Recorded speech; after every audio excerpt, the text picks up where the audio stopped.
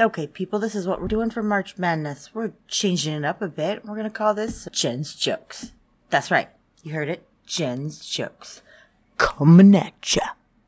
I just totally feel that given the circumstances of complete and utter isolation, we need something that's going to make us laugh. People, this is only funny shit here. This is nothing blah. So, I'm going to start off. Please do know that my children helped with these jokes, so they are G-rated. Don't worry, the kids won't help me out with every batch of Jen's Jokes. What did the fried rice say to the shrimp? Don't walk away from me. You like it? You like it? It's fun. Did you hear about the superhero with a lisp that always works out? He's Thor. That was one from my son. That's a good one, yeah? Yeah.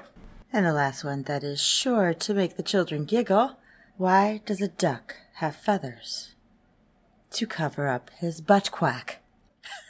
That's all for Jen's Jokes today, kids. Come on back.